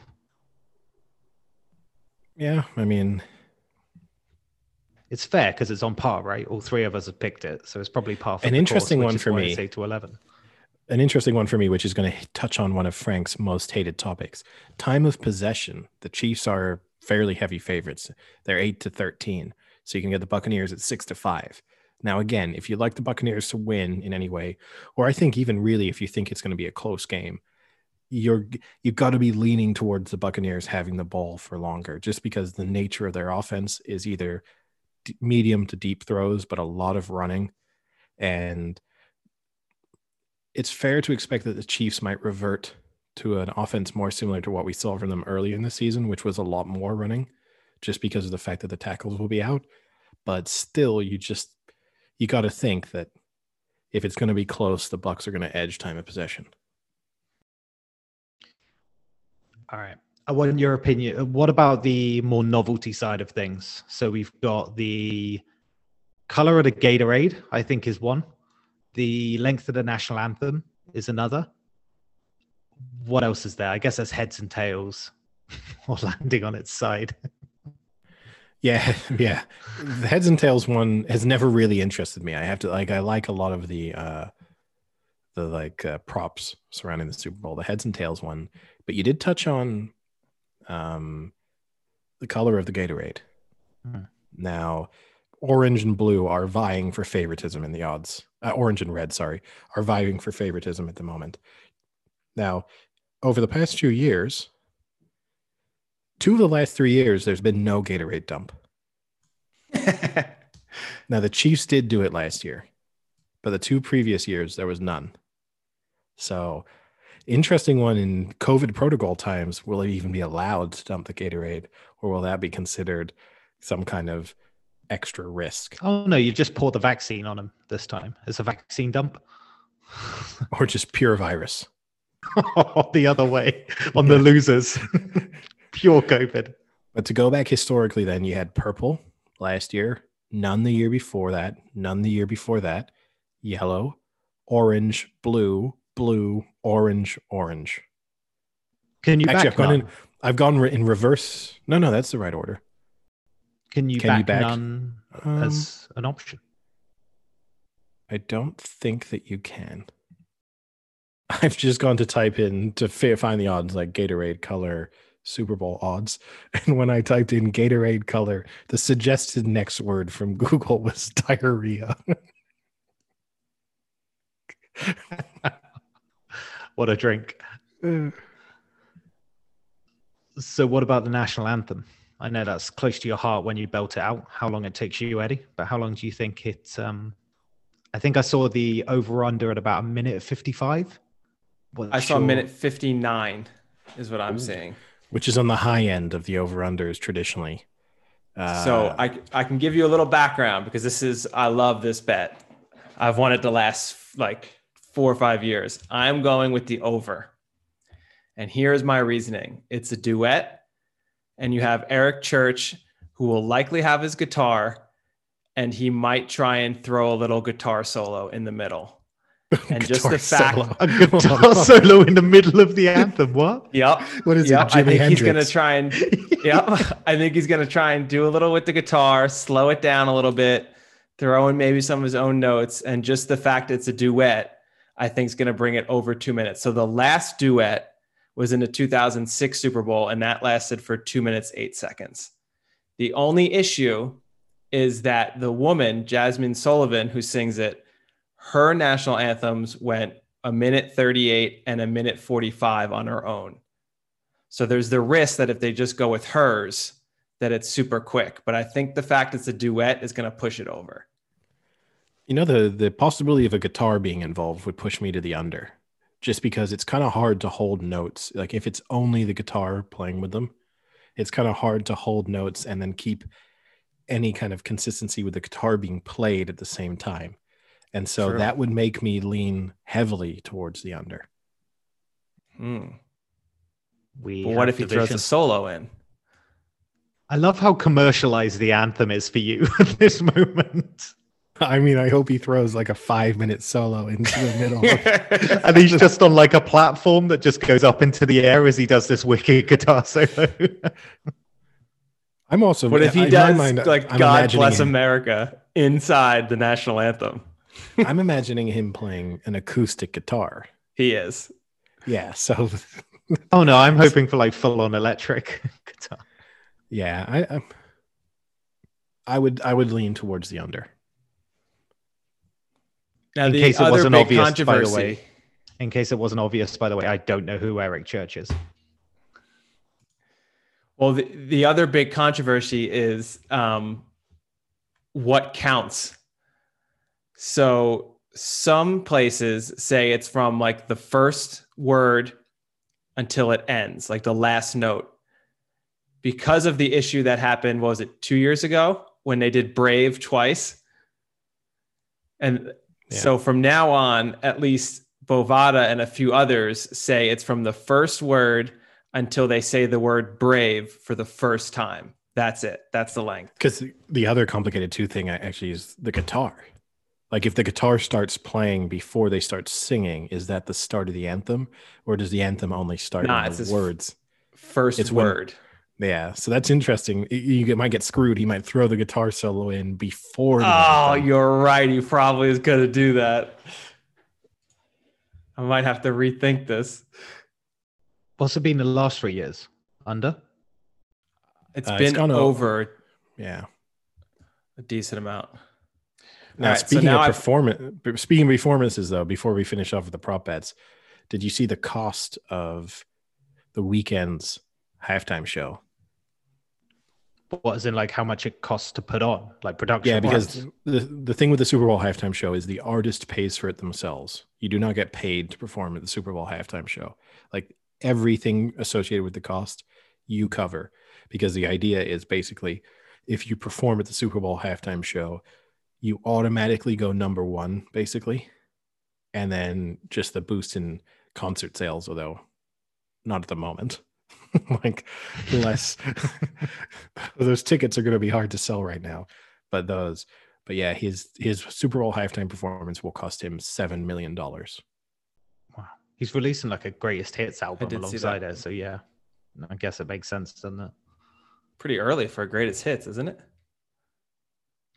You can do like 7 greatest hits now. We're releasing a greatest hits of the podcast like at the end of this season. It's going to be 10 seconds. It's just you saying big Chileans at the start constantly. Yeah. And then we'll clip in all of the predictions we got right. Except Frank's, where they're just all wrong, or they're Duca curses. We could just like have a montage of Duca curses over the course of half a year. So we've got a good amount of evidence to support Duca curses. Yeah, when Tiger Jeff Roll Bezos will never step down. When Tiger Roll wins the Grand National, that's going to be the big one. Duca curse the entire field. So I've got some useless trivia, just kind of about like random facts. The other aspect that we haven't covered yet is obviously the Super Bowl commercials. I don't know if you saw, but Budweiser is not having a commercial this year in the Super Bowl, the first time in 27 years. That got me thinking, what was the most expensive ad from last year? Do you guys want to take a guess at what it was or what the price was? Well, I can't really remember that many of last year's Super Bowl commercials. I'm pretty sure I was just drinking beer and not looking at the screen. Well, we wouldn't have been able to see it anyway because of how we didn't see them live. No, because we don't get them in Europe. So there's that. But I did watch some of them afterwards. But in terms of cost, Pepsi is usually a famous one, isn't it? So well, I think this year it's 2.6 million for 30 seconds, I think. So then the most expensive ad last year, this is the cost of airing it, right? Or the cost of production? Cost of airing it. Then I'm going to say it's 5.5 this year for a 30-second ad. God damn it. The reason I was going to say higher is because I think about 3 or 4 years ago, it was like 4.5. So it actually sounds like it's dropped recently. So I was going to say something. No, I was wrong. So no, but I'm asking what was the most expensive one last year? Because that's just for 30 seconds. I'm going to say the most expensive one was $14 million. Pretty close. 16.8. What was it, like a movie trailer? Tied by Google and Amazon Alexa. So Google did a Google Assistant one and Amazon did an Amazon Alexa, and they were both the same. 16.8 million. They sound incredibly dull. Like, how were they any good? I remember the Alexa one was like life before Amazon Alexa or something like that. That must have been nice to picture a world before big tech was listening to your every move. I was just kind of thinking like that. Like, what a self-loving advert that is. Like, look how good we are before we mass data collected everything and listened into everything you're doing. Wow, I mean, look, you're not a tech company unless you pat yourselves on the back constantly for how much you're contributing to the future of the world. I mean, look at Steve Jobs. He kind of pioneered that concept, turning himself into an idol to be worshipped. Yeah, you're right there, actually. There is this kind of martyrdom in big tech. Like with Tim Cook as well, you get that, don't you? It's like, look how Do you think Steve Jobs gave himself the cancer just to lock in the martyr status? I knew it was coming. I was just waiting for this cancer moment when Jobs came in. So the other interesting one we can get into is the foods. So do you want to take a guess at how many chicken wings will be eaten during the Super Bowl? I think I remember this from last year. Isn't it something like 1.2 billion was last year or something like that? So I feel like it's probably going to be higher because of COVID. So people are going to buy in. I think it's going to be like 1.5. Chicken wings, though, not a COVID-friendly food. Like, if you have any concerns about spreading the virus, like chicken wing is not really adhering to protocols because you're going to share them. You're going to dip unless them you buy your own. Yeah, unless you're going everyone's going their own platters. But yeah, if it is a communal food, it's a pretty bad one from that respect. Fingers getting everywhere, sauce spreading all over the place, people licking the sauce off their fingers and then touching another wing. Disgusting. So this is from last year, but it was 1.4 billion. So Sam was on with that one. How many pounds of guacamole will be downed? Downed? 1 kilo. What is this? Is this a competition? 1 kilo equals 2.2. I don't even know where to start with trying to guess. I mean, I'll say the average. So what? There's 350 million Americans. I'll say that the average American in the Super Bowl consumes. I'll go 100 grams. I'll go 50 million pounds. 50 million pounds of guacamole. I don't know. You can't ask me to guacamole. I can imagine, Frank. I can imagine like this pig trough in front of people, like guacamole. All those bags, all those like mules that have like bags of feed attached to them. Look, if I assume that. Sorry, Eddie, you are a little off. It is 48 million. No, I'm kidding. How much is it? It's 8 million. That's insanely low. If I assume 300, you think you call bluff on that? Yes, I think that's how much guac could you down, Eddie? Like this is downing guacamole now. It is fatty. I mean, I've never really thought about that. I mean, obviously, I'm not just spooning it into my mouth, right? Like I can like eat it with chips or something. No, this is downing. Just spooning it into my mouth. Frank's question was how much guacamole is downed. So I want to know on your own, how much could you spoon into your mouth? Not that much. I mean, am I going for like a prize? Like, is there something at stake here? Like I have a real incentive to try and push myself? Or is it just like, at which point are you uncomfortable? I was going to say, when it stops looking hilarious is when I'll give you a prize. Because honestly, if it's just when I would lose interest or when it would get uncomfortable, it would be like a cereal bowl of guacamole. I think I could do. I wouldn't enjoy it though. I like guacamole a lot, but the idea of just spooning it into my mouth does not sound super pleasant. I could eat a cereal bowl with chips. With chips, I could eat a much bigger bowl. Yeah, for sure. But just spooning it, which is weird because I really like avocados and I like guacamole. You'd think that I could just eat quite a lot of it, but it's too much of a good thing. Yeah, but with chips, I think I could eat multiple cereal bowls over the course of the Super Bowl. If that was the only thing I was snacking on and I was like somehow thinking of it as a challenge, I think I could go through like 3 or 4 cereal bowls of guac. You're downing it. You're part of the 8 million pounds. I mean, that's over the course of 4 hours. So a cereal bowl and an hour of guacamole. Actually, when you put it like that, it sounds worse. No, with just a bunch of chips. If they were good chips, yeah. Be expensive Super Bowl though. Guacamole does not come cheap. You'd also look really strange if you went to like someone's house or like a party and you just came with a cereal bowl. And they were like, "Why have you got that?" It's like, "Don't worry about it." Just you. I think you'd look strange trying to keep the guacamole for yourself. That would be the issue. It would be like fending people off as they tried to dip into your bowl, so to speak. Or you look even weirder because you turn up at someone's house before you've made it, and you turn up with like 300 avocados.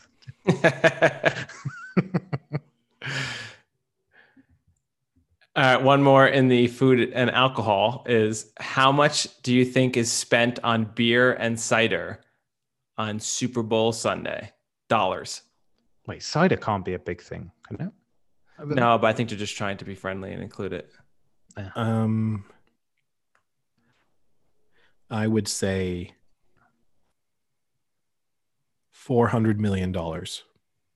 Is this like so this is at bars, but also like buying them at liquor stores and things like that? Okay. I'm going to go with like $1 billion. 1.3 billion. It's a hefty amount spent on beer and cider. Plenty of alcoholics, not many guacamoles. Who has the most Twitter followers out of anyone playing? Kelsey. No. Antonio Brown. No. Gronk? Nope. That's what I guessed. Mahomes. Yep, Mahomes. I mean, so the obvious one. Yeah, I know, but I would have thought Gronk just because of, his shenanigans. Now, this is a number I thought was low. How much money will legally be wagered on Super Bowl? This is in the United States. Yeah, and this is their estimate. I think their estimate is very off. I like how they're somehow like saying, "Oh, we don't count illegal betting." Like, how would they know? I'll guess $200 million. Oh, I'd say way more. I'd probably go like 800 million, 850, something like that. They're saying 300 million is their estimate. I feel like that's really low, no? I mean, there's got to be people who are going to put million on it themselves. Yeah, I mean, I guess the issue is legally, right? So, and then, I mean, most people are betting like $5, $10. Like, it's not as if the average person putting on a bet is throwing on, $1,000. That is true. As we see when we go to Ascot and we watch people put on like 50p bets, and it kind of blows your mind, but that is what most people are doing. And that is one of you want to punch them in the face. That is one of the more depressing things when someone, because you know how they do like £2 each way minimum or something like that, and they get turned away because their bet is too low. That's a little bit of a sad look at Royal Ascot for sure. Or more when you watch someone celebrate because this horse has just won at like 20-1, and they like wave their ticket in the air and celebrate, and then they go and collect like £4.50, and then it's just like, wow. And not to discourage, I mean, that's sensible betting, so like more power to them. It's no, just, Eddie, discourage sensible betting. There is no such thing. I just don't. To me, the issue with betting 50p would just be more like, what is the honest point? Like, if I win, I'm not winning anything significant enough to care, and if I lose, I'm losing just like an insignificant sum of money too. It doesn't count unless you either bankrupt yourself or buy a house with the winnings. Yeah, I was going to say, Frank, when I used to work in a bookies, Eddie used to come in and just shout at anyone that bet below £50. He's like, why are you doing this? This is not true. This is I used to sit there and bless quietly. His soul, because he probably would have gotten shanked. if he yelled at some of those people. One in particular, I think, would have been annoyed with me. The Scottish guy who used to come in, who used to bet on Ryan. He used to just bet on everything. I still remember, it's not funny, but one of the funniest things I've ever witnessed was... It's not funny, but one of the funniest things I've ever witnessed. Over the course of about 90 minutes, he bet on every Greyhound race in like a particular finishing order. And he just did it like over every race and lost every race. And then he gave up. And the next race came in the order that he had been betting every race in. And I've never seen someone just get angrier. And I could understand why. It would frustrate me greatly. But for a bet that there was no rhyme or reason behind the order he was picking, it just random numbers at that stage. It was kind of funny to watch. The guy used to do like 50p bets to win like 100 quid. And so fair enough. You know, it's gonna pay well if you hit it, say, twice. But yeah, he used to get really frustrated. He used to scream second in a Scottish accent as well, which is always incredible. Like, second, fuck's sake.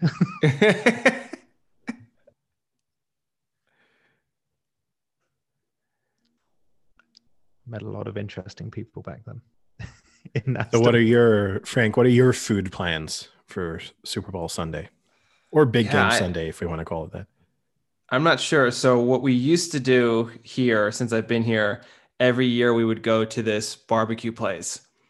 And the really nice part is it's this huge open restaurant and tons of TVs. And the first year we went, there was maybe a dozen tables watching the game. And then the next year, there was maybe like 5 or 6. Like we got there super early thinking like, cause it's a really nice spot. It's got like a ton of TVs. It's open. We're like, oh, we got to get there early. So we got there. We're like, can we get a spot for the game? And the guy's like, yeah, actually you're the first ones. He's like, if you want, our private room is open. It's got like a huge like HD projection TV. We can set you up in there, just you guys. And we're like, oh yeah, of course, let's do that.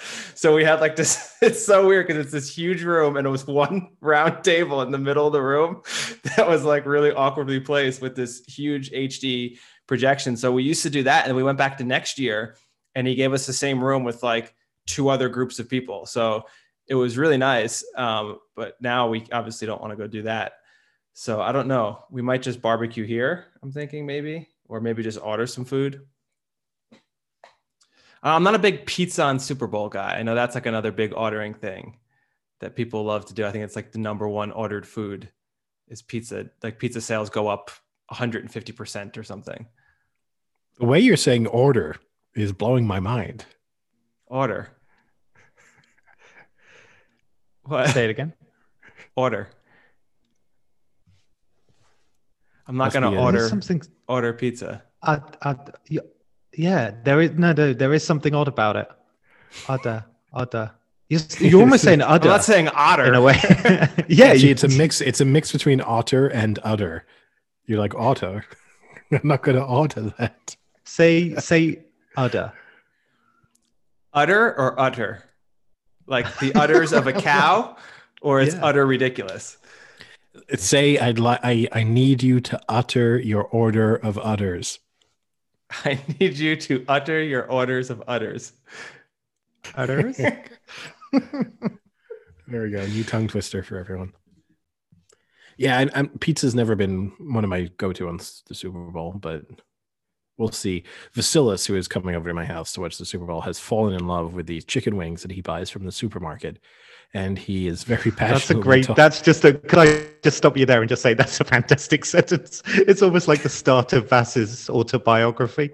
Yeah. And so he's very passionately told me that we could buy tons and tons of these supermarket chicken wings and have those, which keep in mind that he works for a Michelin-starred restaurant and could bring which he has done for previous Super Bowls, brought really nice food, which I understand he gets bored of because it's like stuff he eats every day, or just like Greek stuff that to us is nice to have as mix it up, but that for him is just kind of like standard run-of-the-mill things.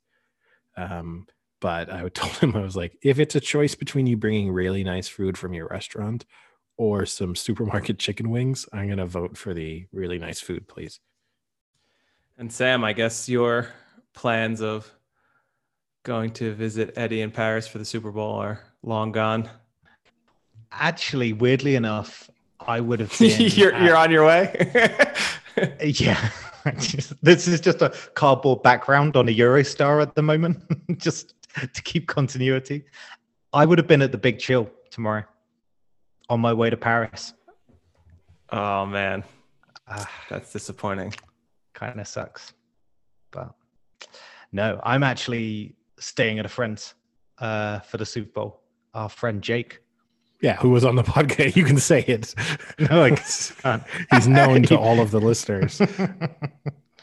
So yeah, I'm going to be watching the Super Bowl there. So I don't know what we've got planned food-wise, but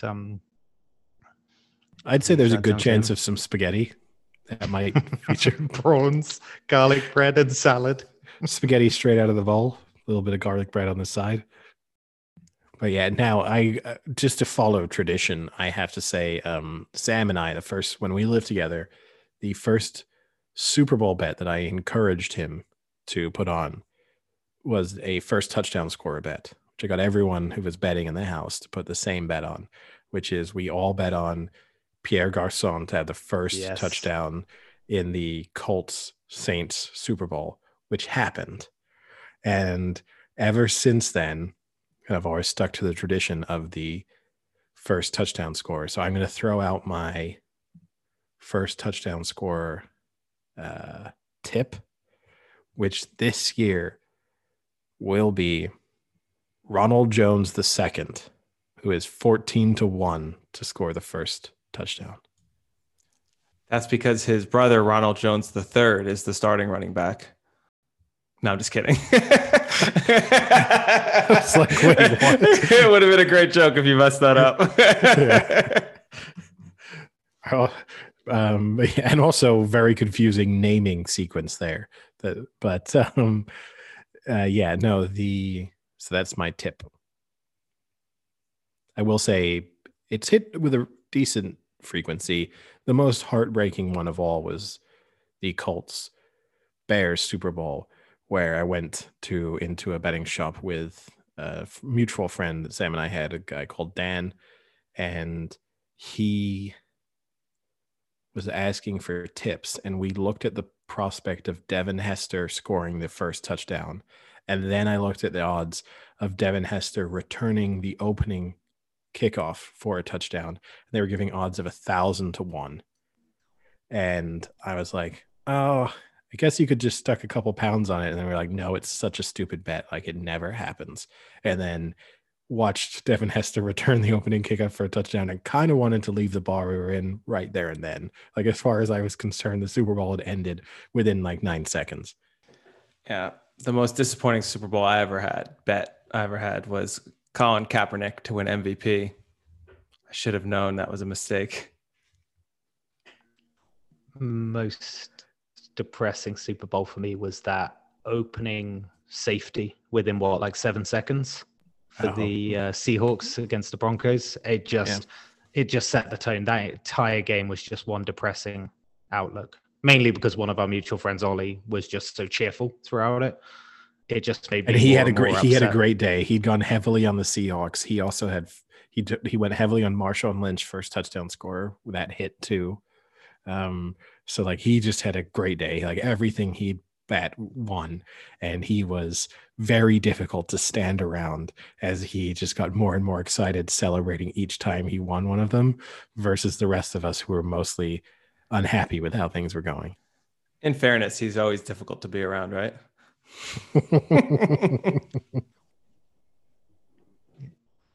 He had his little Seahawks hat on as well, which made it even more unbearable. Which is a great thing to imagine, right? Like he can hang out with Vasilis now. Ollie can be wearing his Seahawks hat, and Vasilis can be wearing his Seahawks hoodie. They can just be like, they can form a nice Seahawks overseas fan club. All right. Well, wherever you're watching the Super Bowl, enjoy it, I guess. Have you boys got anything to add, or any final parting words on Super Bowl LV, I think it is? Is it worth taking the Chiefs or just taking Mahomes to win MVP? The quarterback MVP is kind of the better move, right? But I mean, you got to start thinking who else on the Chiefs could possibly be MVP if they were to win. So it's hard to imagine a defensive player on the Chiefs getting MVP. Like they'd have to do something. Like how many interceptions does a guy have to have before he becomes the MVP? 3? At least 2 touchdowns, almost. I would say I think maybe a touchdown and like a pick 6 and another interception. If you would time them at crucial moments in the game and everything else in the game you've done well, might get you in the discussion. But yeah, I think you need to hit the 3 interceptions, probably with one of those being a pick 6 before it becomes like a serious threat. And then for everything else, like there's no situation where you can really see like a Chiefs running back just dominating the game. And then like how good does Travis Kelce or like Tyreek Hill have to be where their performance, I guess here's the question is, so when the Bucs played the Chiefs earlier in the season and Tyreek Hill had like 250 receiving yards in a quarter and a half or whatever it is before he stopped, would that have won him the MVP? Or does the Mahomes having 462 and 3 TDs still get it to him? Yeah. It's tough. Like legitimately from a receiver standpoint, you need multiple touchdowns and you need 200 plus receiving yards. But then the downside being, obviously, it means the quarterback himself has done well. So I could see someone on the Buccaneers, like the non-Brady MVP. I could kind of see that happening. Like I could see a defensive player on the Bucs getting it because I could see the storyline of like the Bucs. Like if Jason Pierre-Paul got 4 sacks, I could see a world in which he gets the MVP. I'll tell you, the more I think about it, the only Chief I think that could win besides Mahomes would be like Mecole Hardman, because maybe he has a punt return for a touchdown and then has like a 70-yard TD reception. And then they end up winning, with not scoring that much, where because that punt return touchdown, there's no Mahomes impact on that. Because it has to be something that Mahomes isn't also involved in. Because you're right, it's not going to be a running back. So if it's going to be a receiver, Mahomes is always on that other side of that receiver. But if Hardman can return a punt or return a kickoff for a touchdown and get like another touchdown, then that might be enough to swing it if it's a close, low-scoring game. But if it's a shootout, I mean, Mahomes is going to have his hand in at least 4 touchdowns. Yeah, I mean, if you think back to last year, right? Mahomes won it. The year before that, Edelman won it. Edelman won it. And that was like a 0 offense year, but with also no standout defensive plays. So it kind of makes sense that you couldn't give 13 to 3, right? Yeah, you couldn't give it to a quarterback and you had to give it to a receiver who'd made like a big play. Then it's Foles before that, Brady before that, Von Miller, who had that just super destructive game against the Panthers.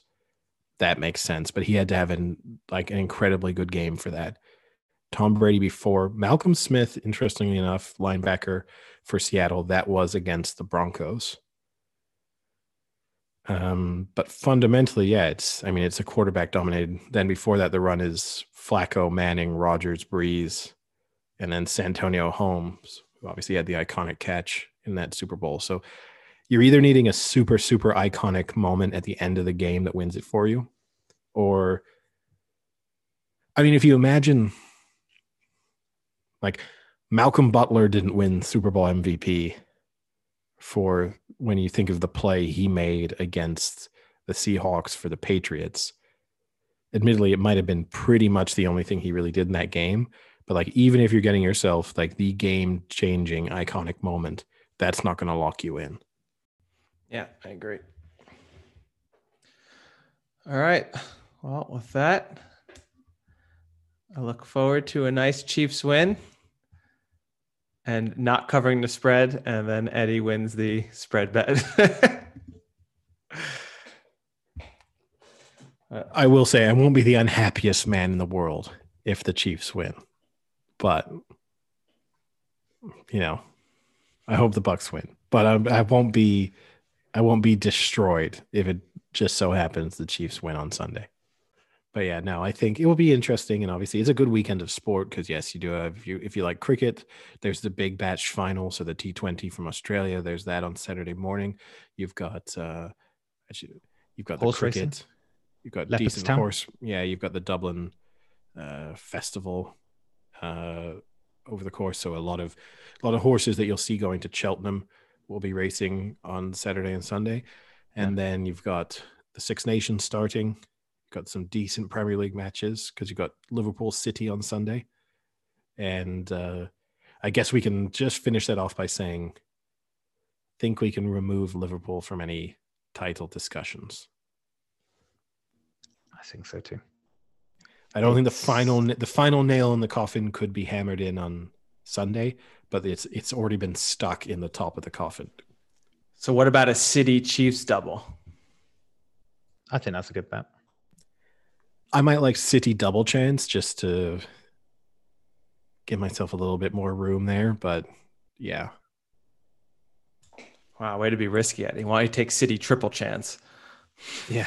a result win, lose, or draw. You win. Hold on. This coming from the guy who's trying to bet the field in the Grand National. Don't give me adventurous odds.